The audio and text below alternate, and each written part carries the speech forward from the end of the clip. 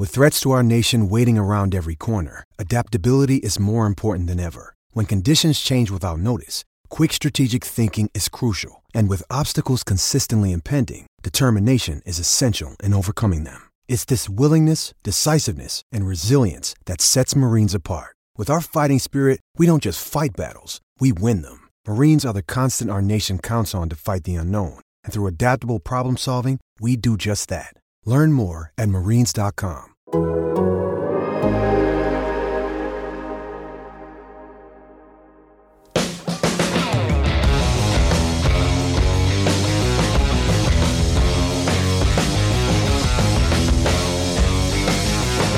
Hey everybody, what's up? Welcome into Best on the Board. It is Tuesday, June 14th, and on this episode, we are going to dive into the full slate of Major League Baseball coming our way later today. Michael Beller and Nick Groke here with you to get into what's going to be a pretty busy day on the diamond, Nick.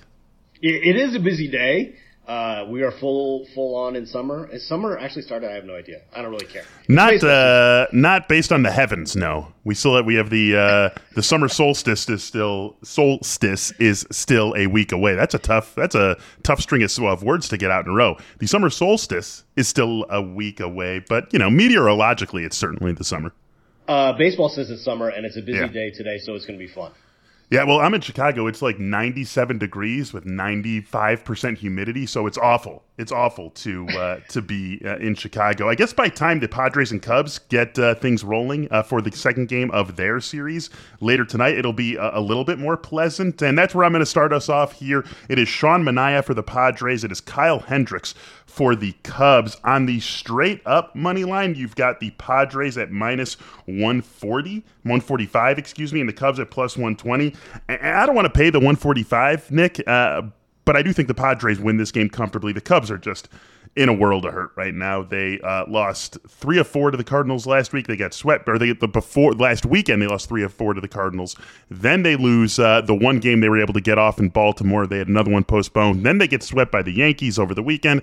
They come home. They wait out about a 2-hour rain delay, and then they get just absolutely dominated by former Cub Yu Darvish and lose 4-1 to the Padres on Monday night. This is a bad team that is very injured and is playing some of the worst baseball it's played all season. So I'm going to lay the run line. Padres minus 1.5. That comes in at plus 110. Sean Manaea has been basically what we expect Sean Manaea to be this year for the Padres. Kyle Hendricks, it's just things have turned for him. And I mean, this is something that's really been underway for about the last season and a half. And now we're really just seeing all those chickens come home to roost this season. This will also be his first game back from the IL. Marcus Stroman back in the IL for the Cubs. Wade Miley on the IL for the Cubs. And this is Hendricks' return here, so who knows how deep into this game he is able to go. Really, everything lines up for a big Padres victory, a comfortable Padres victory in this one. So that's why I feel good laying the 1.5 and getting plus 110 on it.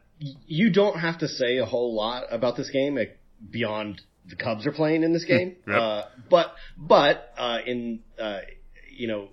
In the Padres' defense, I guess, not that we need to defend the Padres, they're now in first place in the National League West, tied with the Dodgers. This is incredible. The Dodgers are a juggernaut, and the Padres are still shorthanded. They don't have Tatis Jr. They have not at all hit their stride. They're not playing as well as they're capable of playing, and even then, they are in first place in one of the 2 toughest divisions by far in all of baseball. They're playing really well. The Padres have a lot going for them right now, even shorthanded. They have a lot of star power between Manny Machado and Fernando Tatis, but a player that other teams will talk about quietly, that other teams covet a lot, is Jake Cronenworth. Yeah. He does so much good stuff for the Padres. It's very quiet, but he almost always takes a good at bat. These are the kinds of things that make a good team better. Mm-hmm. Those are the kinds of players that make a good team great. And right now, the Padres are, I don't know if we can say they're a great team, but they are definitely one of the best teams in the league. Weirdly, kind of quietly, because they still are not all the way together. But come on, they're playing the Cubs. A run and a half is not that much, and it's a very good Padres game. Yeah, they have the makings of a great team. I don't think any of us would be surprised if they eventually arrived at great in August, especially when they get Tatis back. Exactly. Yeah, and there's a lot of time. They have a lot to put together, but they're on the right track right now. Yeah, they definitely are, and as you said, in first place now in the NL West. Let's go to the other division that you obliquely referenced, right, with the two toughest divisions in baseball, NL West and AL East. We've got Rays and Yankees going on in New York this week. We've got Corey Kluber versus Garrett Cole in tonight's matchup. This is one that I looked at too, Nick, and mostly just because I almost feel like you have a chance to take the Rays at plus 185. I almost don't care who they're playing against and who's pitching for that team. You sort of just want to take it.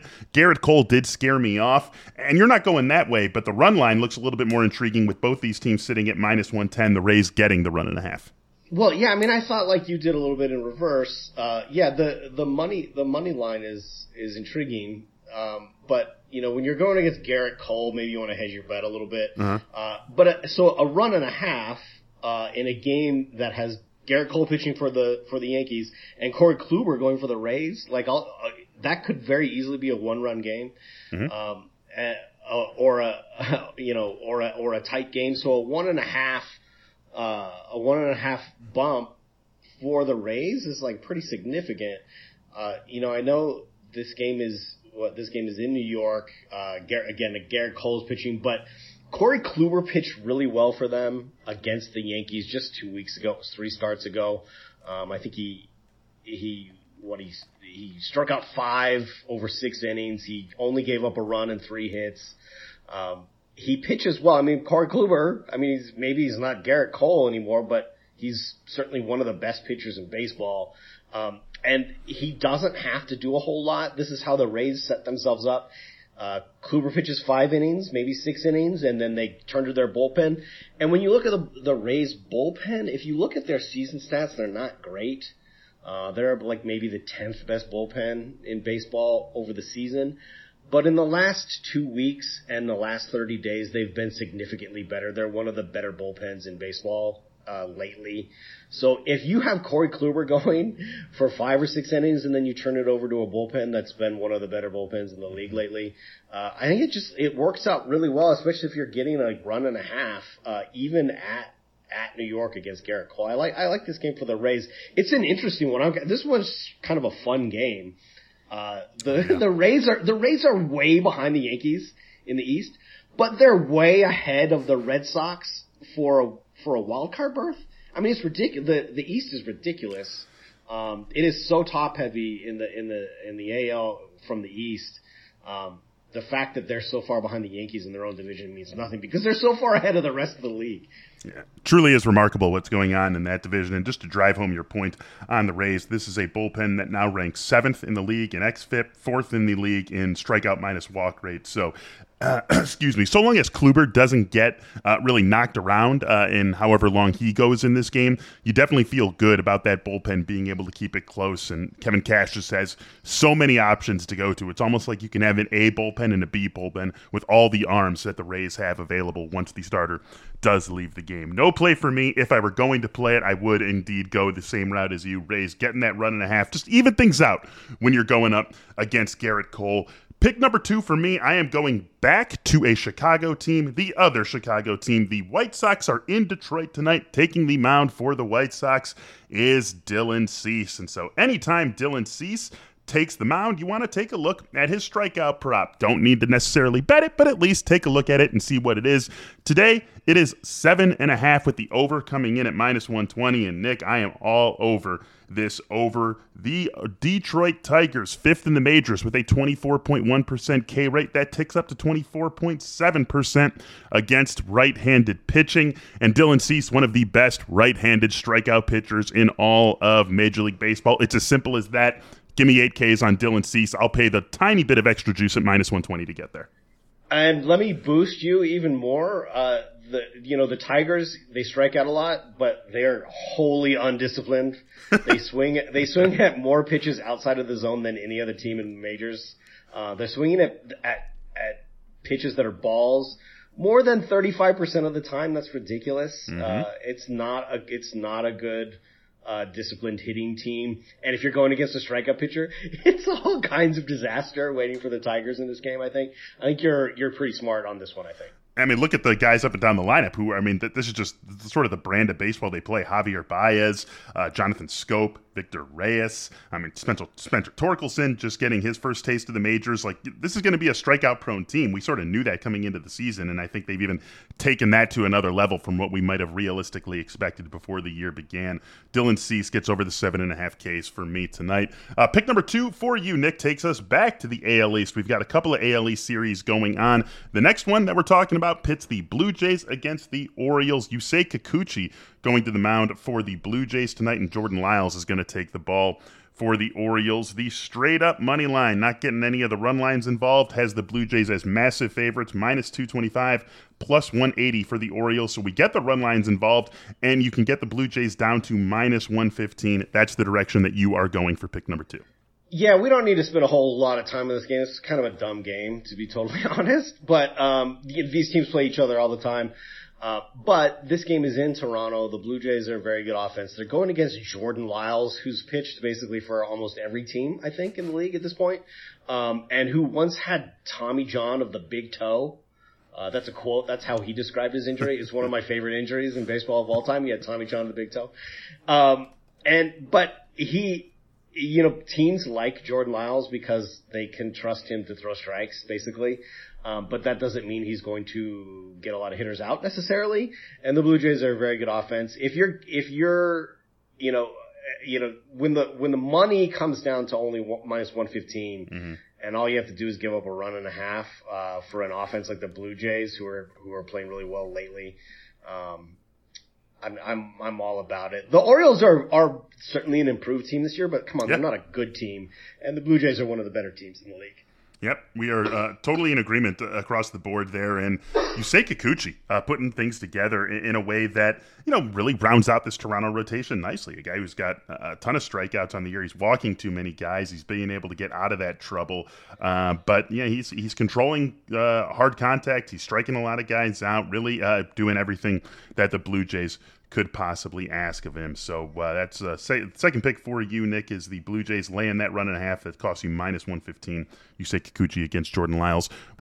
When you need mealtime inspiration, it's worth shopping Kroger, where you'll find over 30,000 mouth-watering choices that excite your inner foodie. And no matter what tasty choice you make, you'll enjoy our everyday low prices, plus extra ways to save, like digital coupons worth over $600 each week. You can also save up to $1 off per gallon at the pump with fuel points. More savings and more inspiring flavors make shopping Kroger worth it every time. Kroger, fresh for everyone. Fuel restrictions apply.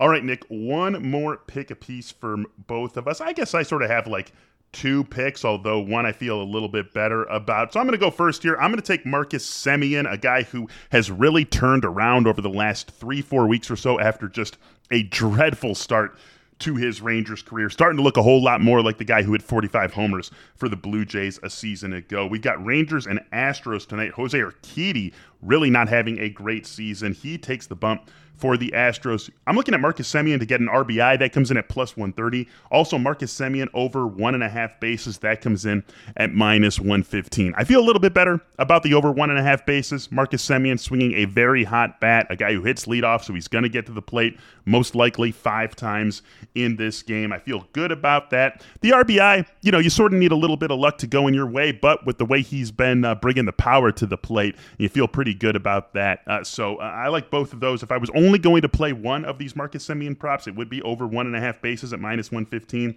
But I feel comfortable enough with the RBI and getting that plus money on it that I like playing both of them. So Semien to get an RBI, plus 130. Semien over 1.5 bases, minus 115. I don't fear Jose Urquidy at all with the way he's been throwing the ball this year. Marcus Semien, stay hot for me tonight against Jose Urquidy and the Astros. One more play, Nick, and I like this one from you because we talked about this in our last episode. 2 episodes ago, we had one that was lost to the dustbin of history. We had some technical difficulties, just couldn't get it out. But in that episode, you took a Rockies under in a game at Coors Field, and that one just came in with flying colors. I want to say it was 11.5, and it ended up being a Braves 3-1 victory over the Rockies. So here we are again. It is a Rockies game with a total of 11 attached to it. Guardians and Rockies, Shane Bieber, Antonio Senzatella, and we're going under again here. Let's hear the case. Yeah, I think the run line at Coors Field gets bloated a lot because it's Coors Field. Mm-hmm. Totally understandable when the weather starts to heat up, runs start to pop at Coors Field. It's very understandable. But the Rockies are a bad offense. Two teams have to play this game. The Guardians are probably not going to score 12 runs on their own, although it's certainly possible, but that's probably not happening.